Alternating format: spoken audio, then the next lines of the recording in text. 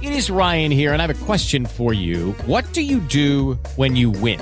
Like, are you a fist pumper, a woohooer, a hand clapper, a high fiver? I kind of like the high five, but if you want to hone in on those winning moves, check out Chumba Casino. At ChumbaCasino.com, choose from hundreds of social casino-style games for your chance to redeem serious cash prizes. There are new game releases weekly, plus free daily bonuses, so don't wait. Start having the most fun ever at ChumbaCasino.com. No purchase necessary. VGW Group. Void where prohibited by law. See terms and conditions. 18+.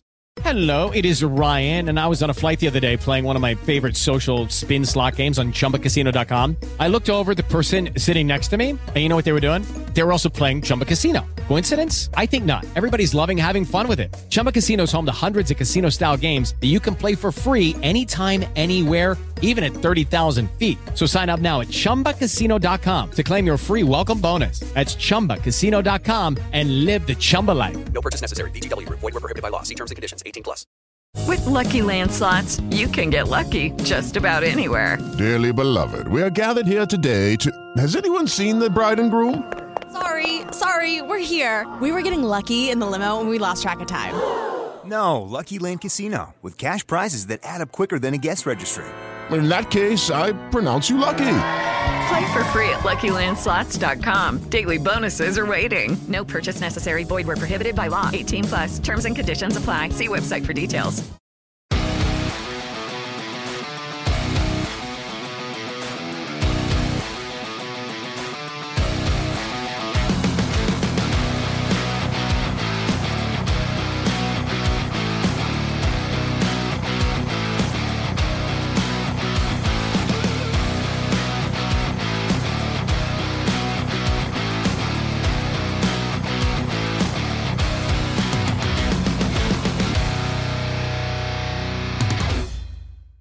Hello and welcome to the Celtic Down Under podcast. I'm your host Jared, and joining me tonight are Sean, Liam and John.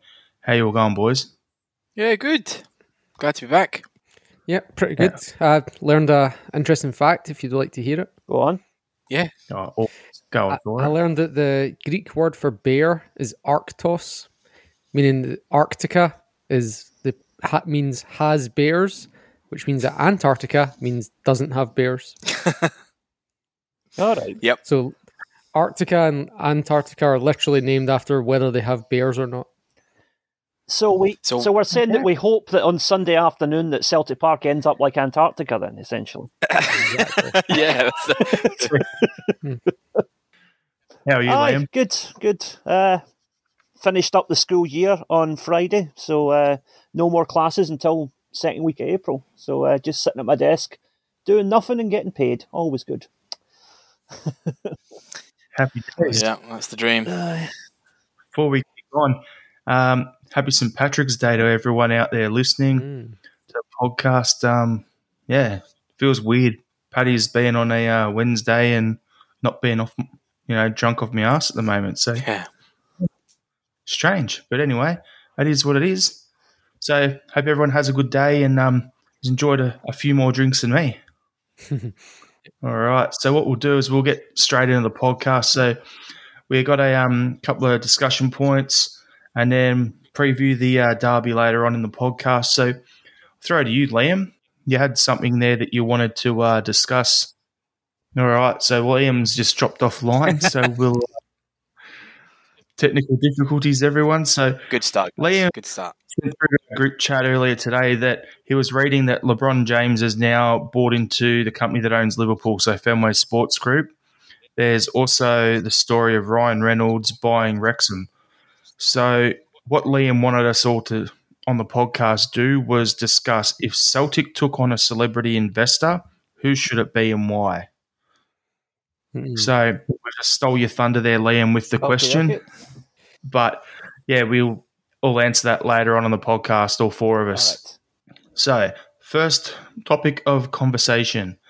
On CelticDownUnder.com, Liam and Sean have been writing some articles, and Sean put out an article probably about late last week. Story headline, 14 reasons that COVID killed the 10. I'll throw to you, Sean, and we'll all just discuss it off the back of how that went. Yeah, just I got thanks to Axom for sharing it, but not really thanks for all the people that gave me feedback on the Axom post. It wasn't the most kind feedback. I think they kind of missed the point that I was getting at. I wasn't trying to excuse Lawwell and Lennon. I was trying to list all the contributory reasons why this season was exceptional and that it contributed to, how bad we've been, not just, we've not been pipped on the last day. We're 20 points behind and lost it with 6 games left to play, or 7, whatever it is. Or 6. But yeah, awful. So I actually sat down and I was thinking, 10 reasons that COVID killed the 10. And then as I was going through it, I ended up with 14. Just kept tacking them on as they became apparent to me. The first 2 were the fans not being there. One that our fans have an obvious positive impact, and their fans have a very negative impact on their team, and so much so that their captain stated it in his match day program last year. That the pressure gets to them. The main one that I thought about, apart from that, was the Griffiths. Like how him and Edward in those 3 months last year were absolutely dismantling teams. I think we were averaging 3.4 goals per game in that spell after Dubai, before the shutdown. And then when we came back, Griffiths didn't come back, and that killed that. On top of that, we didn't really reinforce the back 3 that we were determined to play. So that kind of killed that formation too, the recruitment wise, losing the players that we lost at the back, as well as Craig Gordon, who probably would have played pretty much every game once Barkas was found out. Johnny Hayes lost to the dressing room, all that sort of stuff.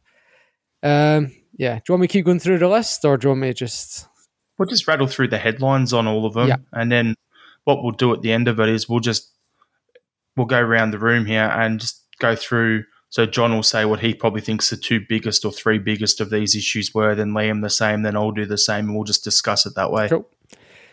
So the next one was, we normally have 8 Champions League qualifiers, and normally roughly 5 of them are before we've even played a domestic game. So because it's against Diddy teams usually as well, that's basically a competitive pre-season for us.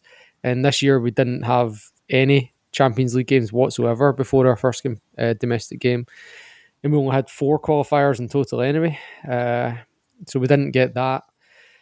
That early finish last year probably kept Gerrard employed, because we were 11 points ahead when it got called, and we were on fire. So we'd have probably taken another 6 points off them. They'd have probably dropped a few more. We'd have been the ones 20 plus points ahead, and Gerrard would have been gone, and they'd have been scrambling this year. It's well known that being behind in terms of games played is a disadvantage. So Bolingoli, the SFA and Scottish Government put us 2 games back right at the start. And then the deferred Scottish Cup into this season made that worse, put us 3 games back. Furthermore, when the protests against Lennon started, when they attacked the bus, that would not have happened if fans were in the stadium, because they would have been able to voice their opinions in the stadium instead of doing what they did and causing Desmond to dig in his heels and keep Lennon employed for another 4 months. Having international players in this season has been a handicap as well, because you're sending players off, travelling on a metal tube with circulated air for hours on end, and staying in hotel rooms and mixing with squads from different countries. So the Sevco and other teams in the league have had fewer international players, less mixing, less COVID, less isolation periods. And also, every international window now has 3 games into it instead of 2. So there's a fatigue issue there as well. Dubai, don't really need to say much about that, to be honest. January transfer window, only 1 player in on loan, 3 out. So that's quite unusual. Normally we have a net gain, even if it is mostly loan players. We normally come out a transfer window with more players in January. New arrivals been unsettled, stuck in hotels. I don't think it's any coincidence that of the 6 players that arrived, the only one that's really settled in is David Turnbull, who didn't have to move house. And then the last reason is that there's just a straight up curse on the 10. We failed in the 70s, the Huns failed in the 90s, and we failed again now. And Juventus are looking like they're going to fail this year as well. So it seems like the number 10 in terms of leagues is just a curse. It might also be that there's something to the Strachan and Alex Ferguson theory that teams just have a 3-year cycle. And if you can put 3 of those cycles together, you're doing exceptionally well. And doing 4 is just not possible, really. Or statistically unlikely. So, like I'm saying, not excusing. Let's just be clear. Number 1 reason we lost the league, Lennon and Lawwell. They're both joint number 1 reason. But all of those reasons contributed to, because Lennon was there. Lennon and Lawwell were both there last season when we won the 9. So they were able to coast by last year and they weren't able to this year. And a lot of reasons contributed to that. All right, so we'll throw to you, John, to get you to pick out 2 or 3 of them that you think are the main reasons that have, or the main ones for you. Yeah, right.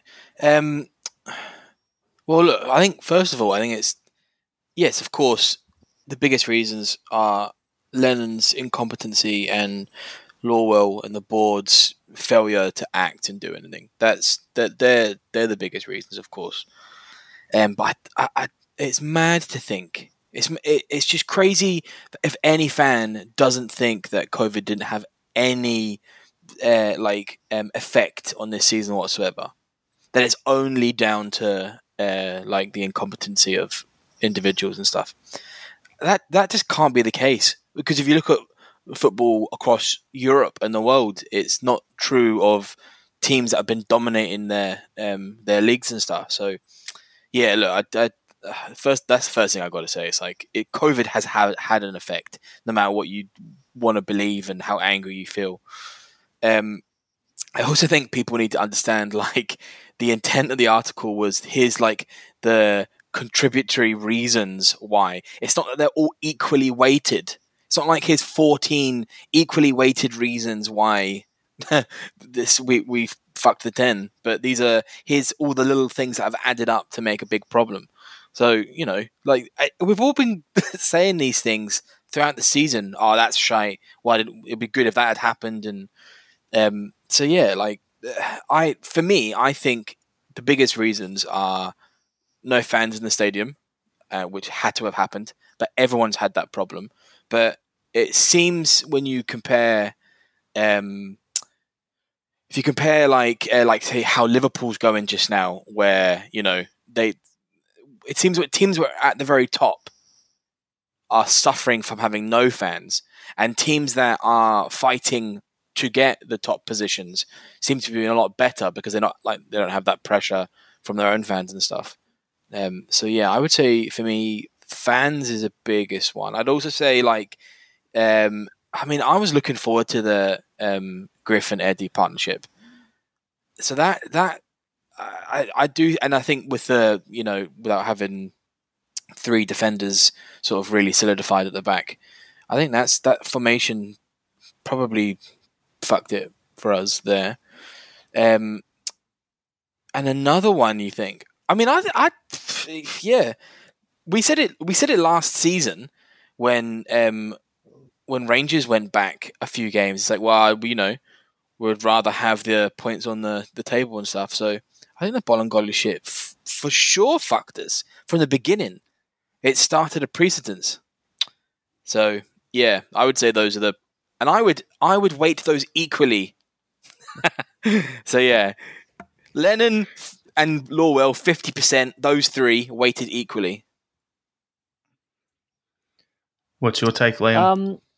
To me, the big factor of any team that wants to win a league is momentum. You get a couple of wins early, then you build and you build and you build, and that gets you through a whole season. Celtic this season have never had any opportunity. Because we lost games of our own volition, but we never built any kind of momentum. We win our first game of the season, and we say, all right, here we go, ready to go. Then the Bolingoli thing happens. We get that out of the way. Bang, the Scotland COVID outbreak happens just before our first game against the Huns. They beat us and were staggering for the rest of the season from then on out. Now, yeah, we shouldn't have been in that position because we should have been better managed to begin with. We should have strengthened, I would say, even before the start of the season. I think the cracks were there about 18 months ago to see quite clearly that it was a team that needed freshening up. Because on one hand, we have gifted Rangers the league this year. To a certain extent, they gifted it to us last year because we were not as good as the point margin suggested last season, I don't think. We were good enough to win the league, but we were not as far clear as the league showed we were. I think that was a false image. And sadly, the board and to a certain extent the players bought into that. And we were made to realise this season in the harshest possible terms, we are not anywhere near as good as we think we are. And so, yeah, I think definitely these factors that have been raised in the article, they are contributing factors. But to me, it's like a cascade. They're all linked. And it all starts from us not preparing properly at the start of the season. And also, like, at very key moments in this season, things have happened to us, and they've happened to other teams as well, but other teams have dealt with them better than we have. Like the no fans in the stadium. That has galvanised Rangers, right? They play a lot better without the pressure of supporters. Whereas we need that 12th man to kick us on, and we don't have it, and we're suffering because of it.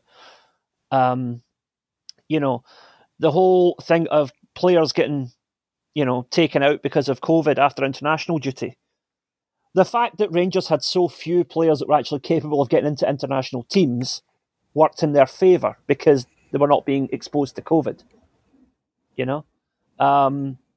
Something is dodgy about the extremely low number of positive cases they've had and the seeming, how can I put this?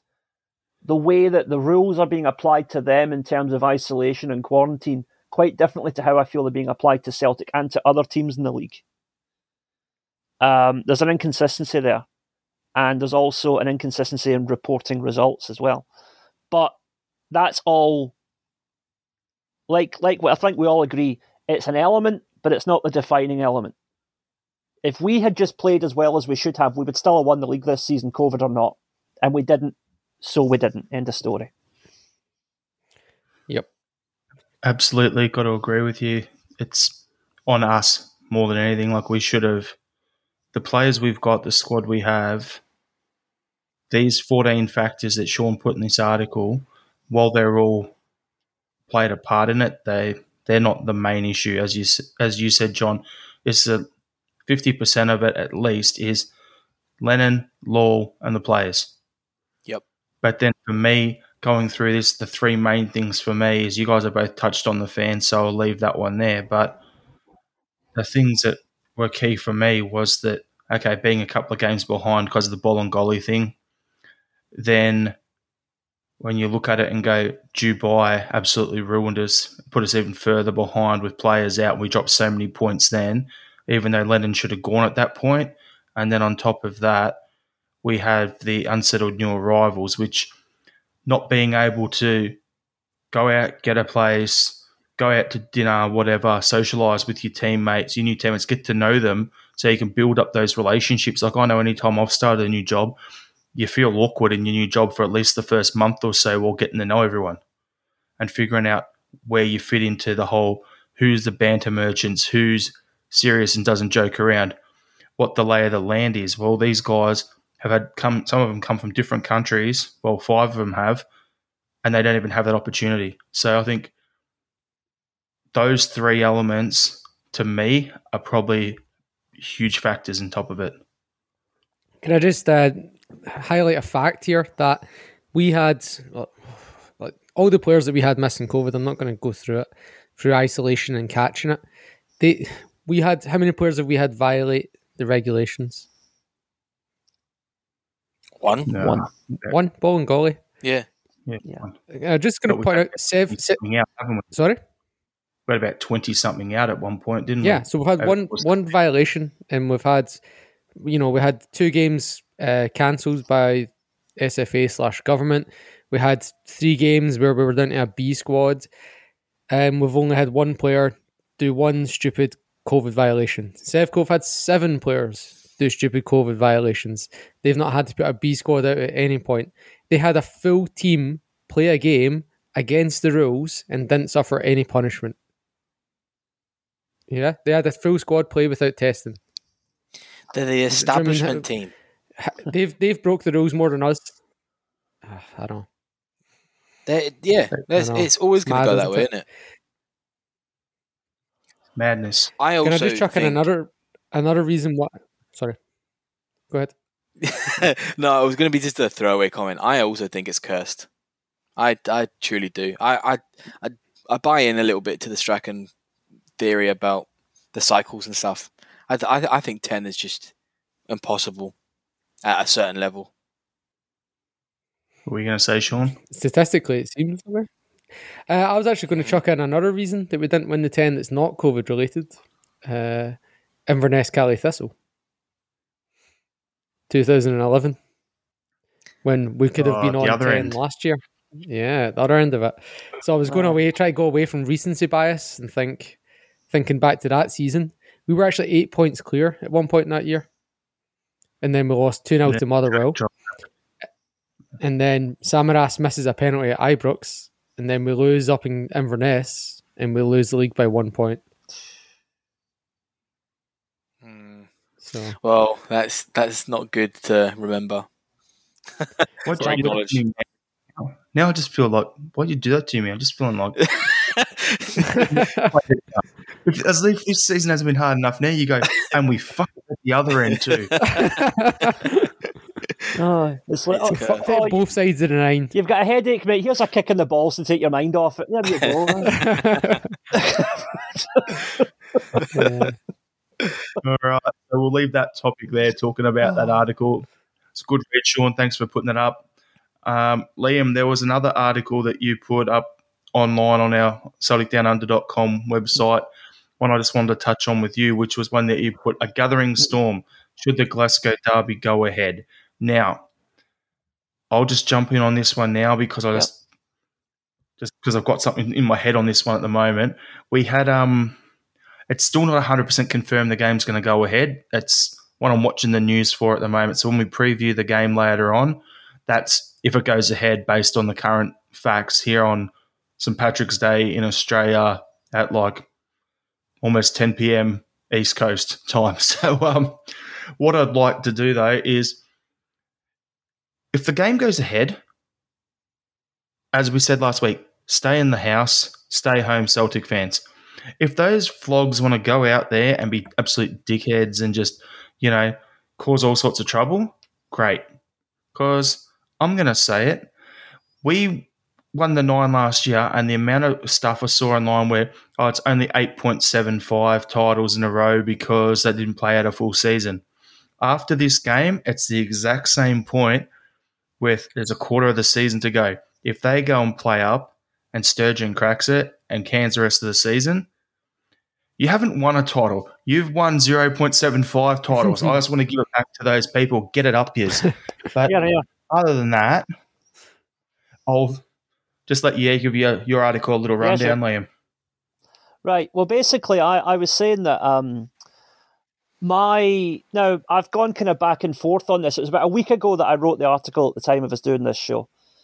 And I've gone kind of back and forth in my head a few times over whether the game should be played or not. With the league title settled, there is no actual sporting necessity for this game to go ahead, right?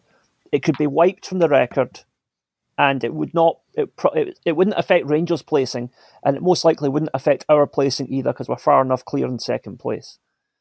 But it and it has the potential for trouble because, as I mentioned in another article that I wrote recently, unfortunately for Rangers, being aggressive, being violent, and being triumphalist is how a large section of their support identify themselves as being Rangers fans. It's about being aggressive towards their enemies rather than being in favour of their own club. And that would manifest in the worst possible way on Sunday, I think. And of course, Celtic fans are going to react to that and say, well, we have to go and defend our stadium.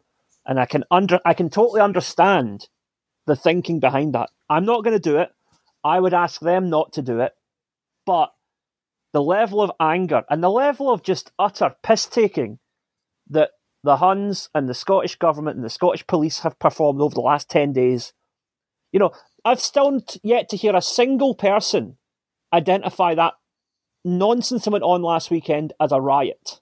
It's celebration or party. No, it was a riot, right? They trashed the city centre. That was a riot. There's no other word for it. But they will not, no one in Scotland has the guts to actually say that. And I don't think Rangers should be allowed to come to Celtic Park and play us and rub our noses in it. Because I don't think they deserve that privilege, because, quite frankly, their fans do not deserve it, the way they've acted. Now, I'm going to add something here that's not in the article, just something I've been thinking about. I'm going on the assumption the game's going to go ahead, because I think we're about 80 to 90% sure it's going to go ahead as things stand right now.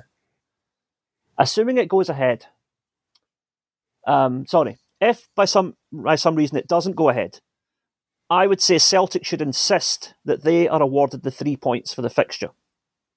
Because at no point in the last 10 days have Celtic done anything wrong. None of our fans wrecked the city. None of our fans vandalised any statues. None of our fans went online and gave players sectarian abuse. Right? That was all on them. Rangers and their support started this. And the club threw petrol on the bonfire by refusing to condemn any of it and just putting it down to over-exuberant celebrations. Right? That is utterly contemptible. Celtic did no wrong. If the game is cancelled, we should get the 3 points. What do you think to that, boys? I don't want the 3 points if it gets cancelled. I'd rather... it's definitely going to go ahead because of Sky TV. But, and, you know, all that stuff. But I'd rather... I share Jared's opinion. I'd rather, if it gets cancelled, it just gets scrubbed and we just finish the year with games missing. And then we can just be like, yep, well, you didn't finish the season, you know? Like, get up, you. There is something to be said for that as well. But on another note, where do you guys stand on this whole Guard of Honour thing? Because that's been rearing its ugly head. Off. Yeah. Here's the thing, right? I've got a few mates who are Rangers supporters. I say Rangers supporters rather than Huns, as we talked about last week, right? Fair-minded guys who just happen to support Rangers. And none of them give a shit about this whole idea of the Guard of Honour. They don't care. They just want to go to Celtic Park and beat us. That's all they want to do. The only people I see talking about this Guard of Honour are the absolute lunatic fringe of both sets of supporters and the press. The media are stirring this up just to try and create more tension where there doesn't need to be any. And to me, that's almost a form of incitement, the way they're acting. Because no one's talking about it. You know? It's just the media is purely doing what the media, does, which is there's controversy because Rangers, quote unquote, stopped the 10, and now how do we spin a story out of this, or how do we squeeze a story? Celtic and Rangers have never given each other, or in recent times, guards of honours. No. So what the fuck? It's not going to happen. It's not going to happen. Neither side is going to do it to each other. Like, just fucking. I'd truly be affronted. It's not a situation, a class, or anything like that. It's. I don't want. Why would you give a rival applause on an accolade? You wouldn't. You just don't do it. I want players to be up for it. I want them to be. Why would I want any of my players to congratulate losing something? No way. I know anyone who's a wrestling fan who listens to this. There's an old saying from there: controversy creates cash, and that's all this is with the media. They're just trying to stir the pot, use that old firm moniker, and just roll people up to get things to happen so people have to tune in and it becomes must-see TV, so then they can charge more money on the advertising at the halftime, pre-game, whatever it is. And next thing you know, the TV people are getting more money. So that's all it is. More papers will get sold, more TV people will tune in to watch it on TV. That's all it is. It's got nothing to do, in my opinion, with anything other than that. Yep, totally agree. I mean, I think the obvious solution here is to just chuck the game down to England, and then the fans can't really, and just put up a temporary police at the border. Police check at the border. I don't. The Sky TV still get their money, and then the Huns can't. They can go to Celtic Park if they want. There's no one there. You know what I mean? Just go play it at Villa Park or down at Southampton or something like that. Well, because there's plenty of adults who are comfortable down at Southampton. I'm sure Fraser Forster could show the ropes down there. Maybe not Southampton, but Manchester is just as close as Dingwall. Do you know what I mean? So I don't see the problem in that. No, there is some merit to that. There is definitely some merit to that. Maybe we can even get an English referee while we're at it. Oh, that's not that much better. Oh. I think fans are turning up. I think that's a given. I'd say so. Which is appalling. It's absolutely appalling. And I as much as I do think that some people, some Celtic fans will feel that they need to protect the stadium, it's not their position to. And also it's a fucking building at the end of the day. We're not through the pandemic yet. Why would you turn up? We've got insurance. Don't go. Yeah. Let them do what they want. Give them the rope to hang themselves. Do you know what I mean? Exactly. Don't go. Just let them do it. Let them do it. Let them show themselves up. Let the press fucking slaughter them, which they won't. But whatever. Let the press. Let the foreign press slaughter them. Yeah, exactly. Yeah. Just and leave it. Do you know what I mean? It's just stay home, watch it, sit in a. Oh, they're not allowed in pubs yet, whatever. But just don't go. Don't bother. It's not worth it. Talking about that, there is a thing. There's I don't know if you guys have seen this on Facebook. There's memes that have emerged in the last few days after what happened in London with that women's protest. And this is Americans that I know who they don't even know who Rangers and Celtic are, right? But they're posting the two pictures of the Huns rampaging in George Square and these women getting manhandled at this protest in London. And it's angry white men versus peaceful women. This is what happens. Rangers have become the fucking poster boys for toxic masculinity. And I think that just speaks to what you're saying. Just let them do it. Let them damage themselves, because they are now an international hit in the worst possible way. So it links to the next point we're covering anyway, but what annoys me, and something that would really annoys me, but also we need to do it and we need to be aware of it, is that stuff like the Guard of Honour, we need to do it. We need to show that we are better. And that these are the way, by our actions, we can show that we are better. And the reason we need to do it is because of this old firm idea/name. Okay. So this whole, you're two sides of the same coin, you're both in bed together. To separate ourselves, we need to do actions which show we are not the same as them. That just feels dead wrong inside me, though. That's I don't know. I mean, obviously, you're absolutely right. We do need to move towards being better. But the players can say what they want. They could be clapping their hands and going, "Fuck you, you're a dick." I mean, anything that whatever they want. They can say, whisper things, whatever they want, or cross their fingers behind their back. I don't know, but you need to be showing that you're not the same. You're not in that level. Yeah, I agree with what you're saying, but at the same time, I'd rather punch myself in the dick repetitively for 24 hours than see our team do that. It's just because who they are and who they think they are. if that makes sense. It's a comparable level of suffering, Jared. I don't disagree. I think the point though of moving away from the quote unquote old firm rivalry and redefining what that is and moving away from it is obviously a massive positive for sure.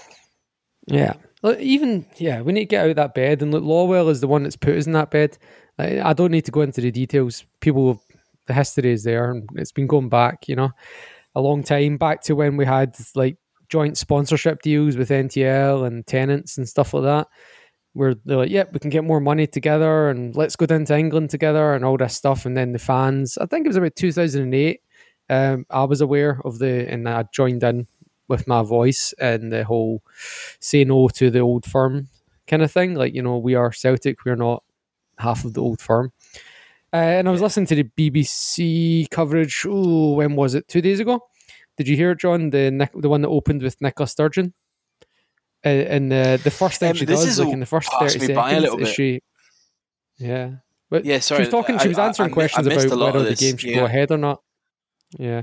But in the first 30 seconds, she refers to Celtic and Sevco as a collective, and then she like kind of corrects herself and caveats it a bit to excuse her slip. We don't want any misbehaviour from Celtic and Rangers fans, and then, of course it was the Rangers fans last week, but in the future we don't want either. And then the David Hamilton, who's the chairman of the Scottish Police Federation, he came on after her. And he again referred to, so this time he wasn't even talking about the fans. He referred to, quote unquote, the club's behaviour, as in referring to the plural of Celtic and Rangers. And then he also had to correct himself. So he literally, the actions of Rangers last week, Sevco, he combined that with Celtic and condemning the actions. Like, we weren't involved in any way. And he literally, out loud, put us together. Yeah. And then the guy that I'm going to go for, and because I really don't like him, and I don't care if he can enunciate his words, I cannot stand Richard Foster. Every time he has been the replacement for Neil McCann. I hate Neil McCann, but I hate Richard Foster even more. Now, I'm not going to say like it's not because he's an ex-Rangers player, because there's some of them that are not bad, like can't stand Charlie Nicholas, can't stand Craig Burley, ex-Celtic players as pundits. It's the words that come out of their mouth, not what they've done in the past for me as pundits. Michael Stewart, Kenny McIntyre, some of the best pundits. Nothing to do with Celtic. But Richard Foster, that guy is an absolute Rangers mouthpiece. After he said that Kemar Roof should have got off with that leg-breaking tackle and Ayeti should have been suspended for diving, I've not really respected a priori anything he said. And then 2 times in a week he's been on the radio excusing the behaviour of the Sevco fans and the rioting, saying it's okay. All right, so going into the weekend, we've got the third Glasgow derby for the season. So what I'll do is we'll go around the room, just talk about a few things. So we'll throw to you first, Sean. What's your favourite memories and favourite goals from previous Glasgow derbies? And keywords are Glasgow derby, not Old Firm. So it has to be after 2012? Yeah, exactly. Oh, most of my memories are pre-2012. I've never... I can both in then, fine, no worries. I've obviously not been to one since 2000s, maybe. I still remember the first one I went to. We actually ended up losing it, but I'd been to like over 100 Celtic games before that, and I'd never been to a derby. And then so I'm used to walking in the same spot, up the stairs to the same seat, and as soon as I walk up the stairs and I'm out into the stadium, it just hits me like this wall that there's just different. It's like there's pheromones in the air that just aren't normally there. There's this pervasive atmosphere of hatred, even when there's no sound. It's like you can literally smell the different atmosphere. I was just literally took 2 steps back. I was like, "Whoa, what is going on here?" Like it's a bunch of pond scum. Oh, but like it's difficult to describe, man. Like there's not even words for it. I was just so taken aback, and we did end up losing that game. I think it was Nacho Novo and Gregory Vignal or something. Vignal scored, but Yeah, it was. Yeah, one of my. Another memory. One of my. I wouldn't say it's my favorite memory, but one that stands out for me was when. What year was that? 2001. Martin O'Neill's first year. Yeah, 2001. So August 2001, and I was still under 18 at the time, so we try to get to this pub that lets kids in because it serves food. And so my brothers, who are 1 year younger than me, and my dad and me are all running down to get to the game. We're typically late because my dad's always late. And I'm like, we're late, we need to get there. And my brother's like, what are you going to miss? We're only 10 minutes late. Walk in, 12 minutes on the clock, 3-0 Celtic. I just turned around and looked at him. I was like, and he's never lived that down, to be honest. I bring it up all the time. But yeah, they're my two strongest and abiding memories. Apart, I could go into all the goals that I love, but and great games and stuff. But those are the two that stand out for me, which are probably different for everyone else. How about you, John? Well, I got a couple. I had to think about this. I thought, there's been a lot of really good recent Glasgow Derby games. The 5-0, 4-0, all of those games were great to watch. But I've told the story before, but when I used to work at Glasgow Airport, and I was in the office, and it was the game where we were playing at Ibrox, and I can't remember who got sent off. Someone got sent off like 60 minutes in, and then Edouard comes on. We were 2-2, and Edouard comes on, and Jozo, yeah, that's right. Yeah, Jozo got sent off, and I'm sitting in the office, and I'm trying to do admin and stuff, and it's an airport. Edouard comes on and scores a screamer, and we go on and win it. But I scream and cheer so loud that all the airport security run in to fucking see what's going on, and that's a good memory. I enjoyed that game, watching that. But then I thought a couple of other ones for me as well. I think growing up in England as well, where a lot of mates obviously followed English football and I never did, I would always big up how, Scottish football, and it would all be that banter of blah, blah, blah, Scotland shit and stuff. And I've always had a lot of English mates that weren't like that and really wanted to watch a Glasgow derby. And one of my mates from London, he came up and we managed to get him a ticket. So it was his first time I ever took one of my mates growing up to go watch Celtic Rangers at Celtic Park.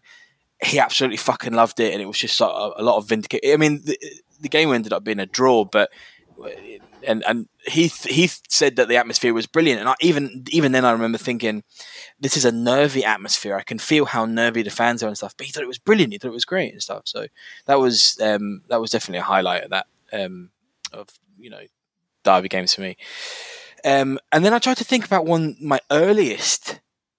Now, I don't know if I remember this, or it's one of those sort of implanted memories. But you remember the Gascoigne flute game? Yep. Yeah, we all fucking remember that. Now, I remember for whatever reason, my dad and my uncle being furious and not really understanding why. Because it was 98 or 99 or whatever it was. And they were just 90, and they were just dead angry, and I couldn't really understand why it was.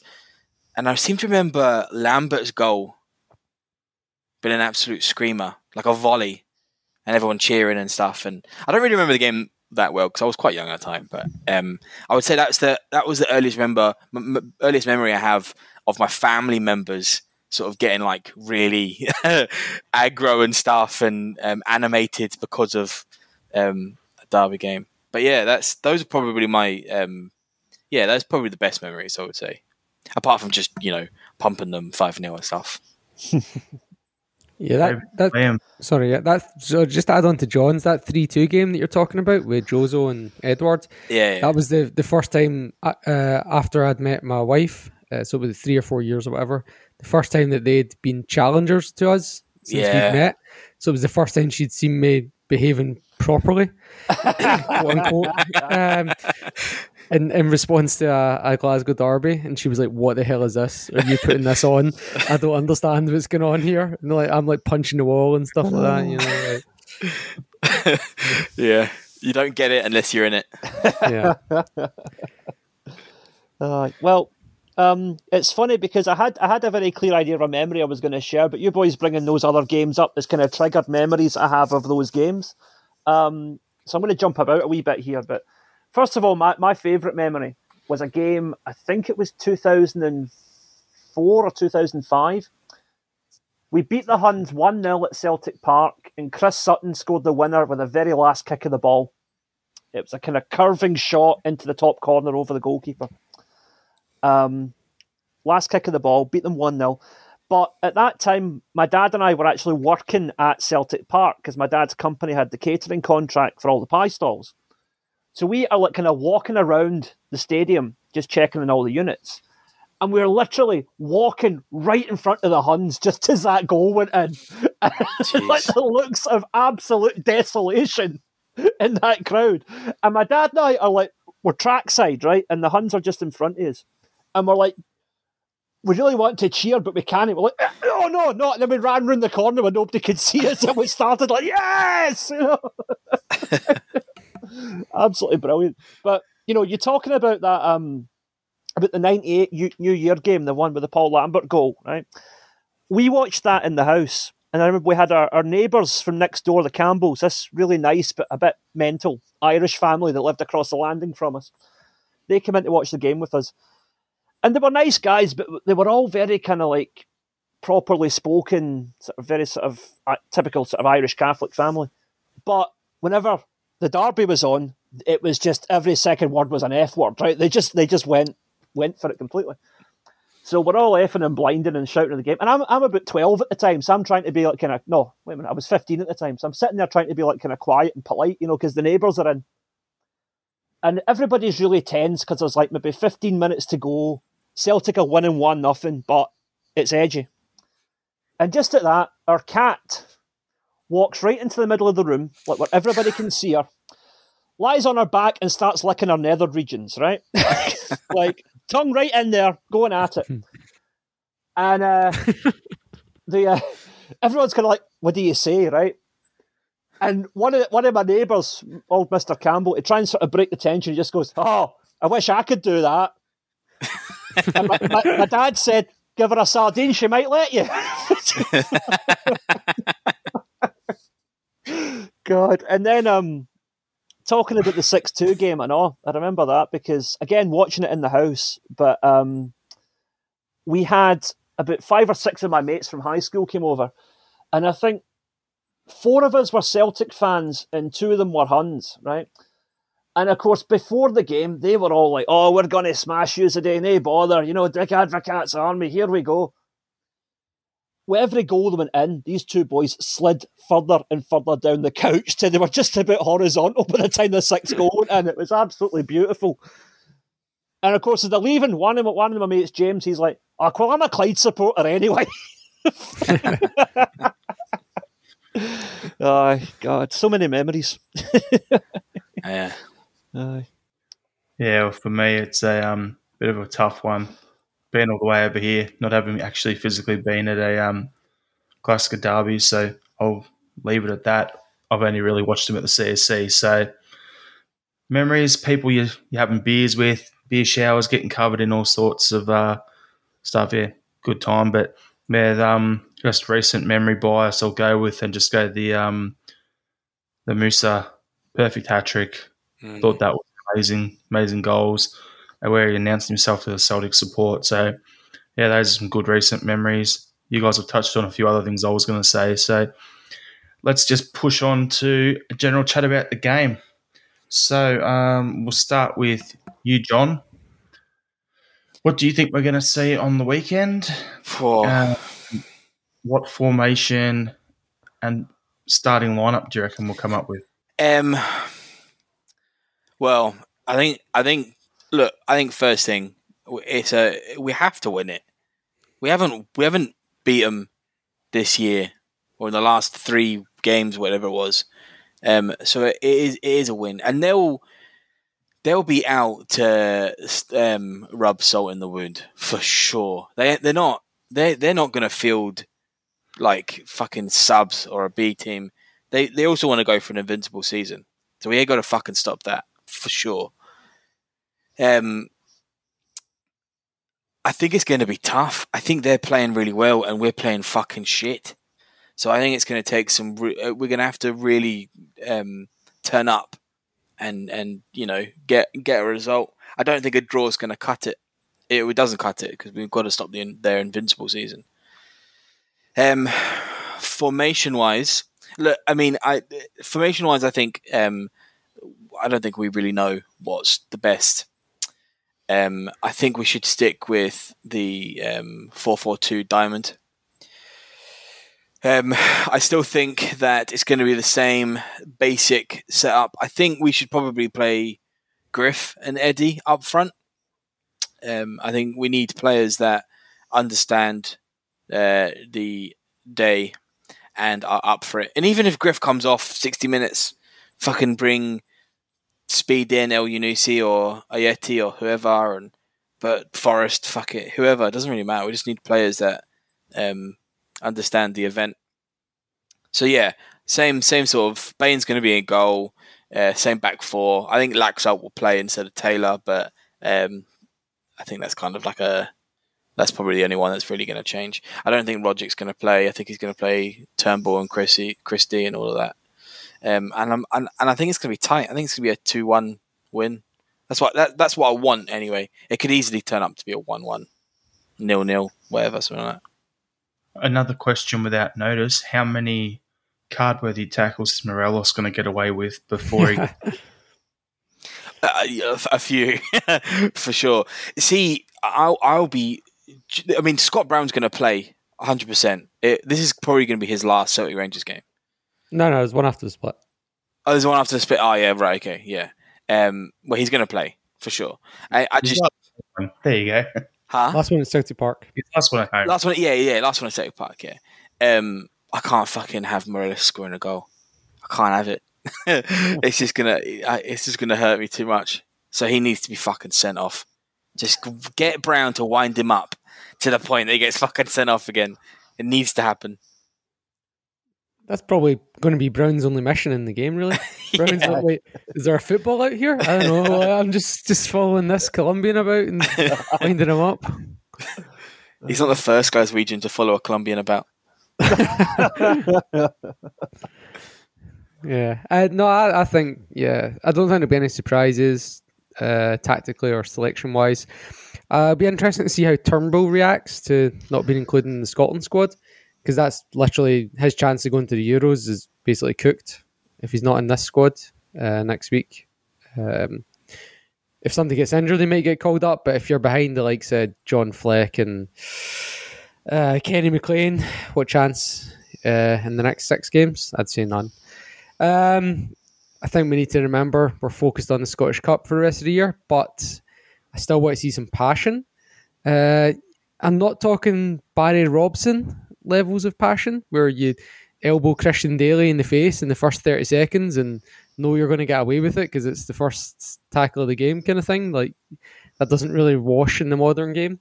But I do want to see like shoulders and hips and hard tackles and, nothing that's going to get you a red card, but, something that's going to let them know, get them going away with bruises. And look, if a hard hip challenge results in someone snapping a fibula or an ACL and being out for the next year, then, so be it. But not just for that reason. Like, I think that to stay solvent, they need to sell someone for 8 figures in the summer. And if we can harm that transfer value, either by making them look crap or by hurting them, then that's only going to advantage us. Yep. Mm-hmm. What do you reckon the score prediction will be? 1-1. What about you, Liam? What are you thinking? Right. Historically, if you look back at it over the years, in both incarnations of the Huns, there's been more occasions when a poor Celtic team has been able to... more instances where a poor Rangers team has beaten a good Celtic team just out of sheer spite. And it doesn't happen as often with Celtic. But I think we're overdue a win. It sounds stupid, but the logic to me is it doesn't often happen, so it should happen now. Is kind of what I'm going with. I think we're going to beat them 2-0. And I think there will be at least one red card for each team. I could see Brown and Morelos getting sent off potentially. Because I think they'll be all blood and snorters wanting to kill us off early. When we get a goal, they'll lose the plot. One of them will get red carded. The referee will try and balance it up by giving them a dodgy penalty or something, and red carding one of our players. And we'll end up 10 men each. We'll beat them 2-0. That's my prediction. Well, if that's the case, Brown and Morelos going off somehow, I think that would affect them more. Yeah. However, Morelos doesn't score against us, so in a normal situation it would affect them more, but until he's scored a goal against us, I don't see it being much of a muchness there. No. He still can win penalties and get near Bitton sent off. Yeah. Aye, there is that. Which Rangers player can't win penalties though? That's the real question. Yeah, they're 6 games away from going through a full season without conceding a penalty, without giving away a penalty. They haven't got a red card yet either. Is that right? Or two retroactive ones, that's it. Yeah, and Gerard. That's right. But he doesn't count. There you go. So, yeah, for me, I'm thinking starting lineup will be pretty much normal. I think we're going to end up with like a 4-2-3-1 formation, which is what Kennedy's been playing. Edward up front. Christie out wide right. I think we'll start Alanusi out left. Turnbull in the middle there. Kelmack, and I hope it's Sorrow, not Brown, because Sorrow and McGregor work much better together. Backline, we'll keep it how it's been. Taylor, Kenny, Aya, and Welsh. Then we might see a little surprise. I think Barkas will play the game the rest of the season, 26. Nah. I think they've got to give him a run to see what you've got, so I don't know. I'm just not a massive Scott Bain fan, so it doesn't matter how good form he's in. For me, he should always be dropped. He's a career backup, not a starter at Celtic level. Celtic win. One of you touched on it earlier about Turnbull and how he's going to play after the Scotland snub. If I'm going off into crazy land, he'll score a hat-trick. We'll win 4-1. But realistically, I'm thinking it'll be a nervy 1-0 that we'll get the early goal and, yeah, somehow we'll hang on. I think what's more likely is Turnbull gets no change against Kamara and ends up subbed after an hour. Yeah, that too. Yeah. Do you think we'll have a game where one team doesn't have a fucking single shot on target again? Possible. It is fucking possible, yeah. Well, Christie's out there. Half his shots will end up in row Z, so yeah. That'll make it easier. So, yeah, that's be interesting to see if the game goes ahead. Fingers crossed we actually front up and play properly for once and give them a quality game and hopefully pick up 3 points. Yep. Yeah. Now, Liam's question from earlier on if we had a celebrity to buy into Celtic, who would it be?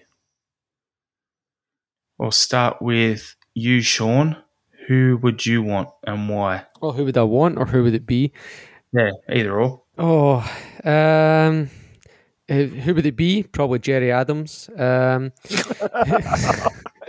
Who would I want? Probably Jeff Bezos. Yeah, I don't know. Yeah, both would be good crack, I think, you know. Right, let's get them in together. Jerry Adams and Jeff Bezos, the ultimate dream team. Jerry and Jeff sounds like some sort of having a sing song on Paddy's Day. What do you want, Liam? Right. I was gonna say Elon Musk. Now, on a personal level, I think Elon Musk is a prick. I don't like the guy, right? But he's quite a vengeful, vindictive bastard. And you can just imagine Rangers annoying him and he turns Ibrox into a toxic waste dump or something just to prove a point, you know? Because he's got the money to literally buy and sell anybody he wants. So Just imagine some Hun makes the mistake of upsetting him on Twitter. Next minute, Ibrox gets demolished, turned into a spaceport. So, I think it'd be quite funny if he was on the board, because I think there'd be a return to the Fergus McCann days of taking no shit from anybody, which is what I think we need right now. Yeah. I said mine a little earlier because of all the pictures bouncing around. Snoop Dogg, because they've been, as we were talking off air, no need for flares in the stadium. It'll just be the gunja smoke everywhere. Every week would sell out of meat pies and chips and everything because of the munchies. You'd make crazy amounts of cash on the concession stands. So it's a good little fundraiser for us as a club as well. So happy days. Isn't he Snoop Lion now? Oh, yeah, nice. So that ties in with Lisbon Lions. Okay. And John, you were telling us you had a belter, so here you go. Drum roll, please. Well, I think it's very apt, and it's actually a couple. I think Harry Windsor and Meghan Markle. They're no longer royals. Fucking get them involved. They've got a few bob. Well, maybe not. You think how much that piss off the Queen and Phil the Greek?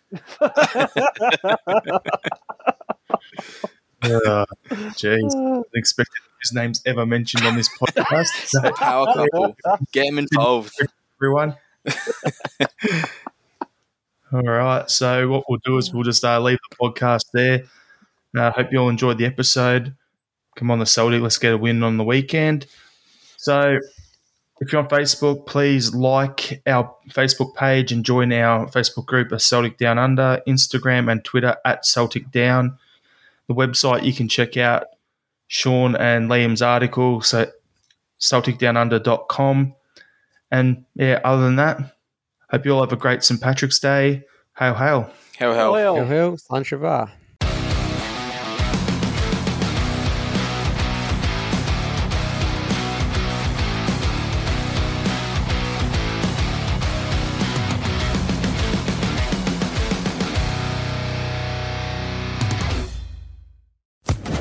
Social Podcast Network.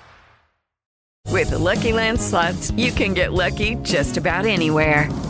This is your captain speaking. We've got clear runway and the weather's fine, but we're just going to circle up here a while and get lucky. No, nothing like that. It's just these cash prizes add up quick. So I suggest you sit back, keep your tray table upright, and start getting lucky. Play for free at LuckyLandSlots.com. Are you feeling lucky? No purchase necessary. Void where prohibited by law. 18+ terms and conditions apply. See website for details.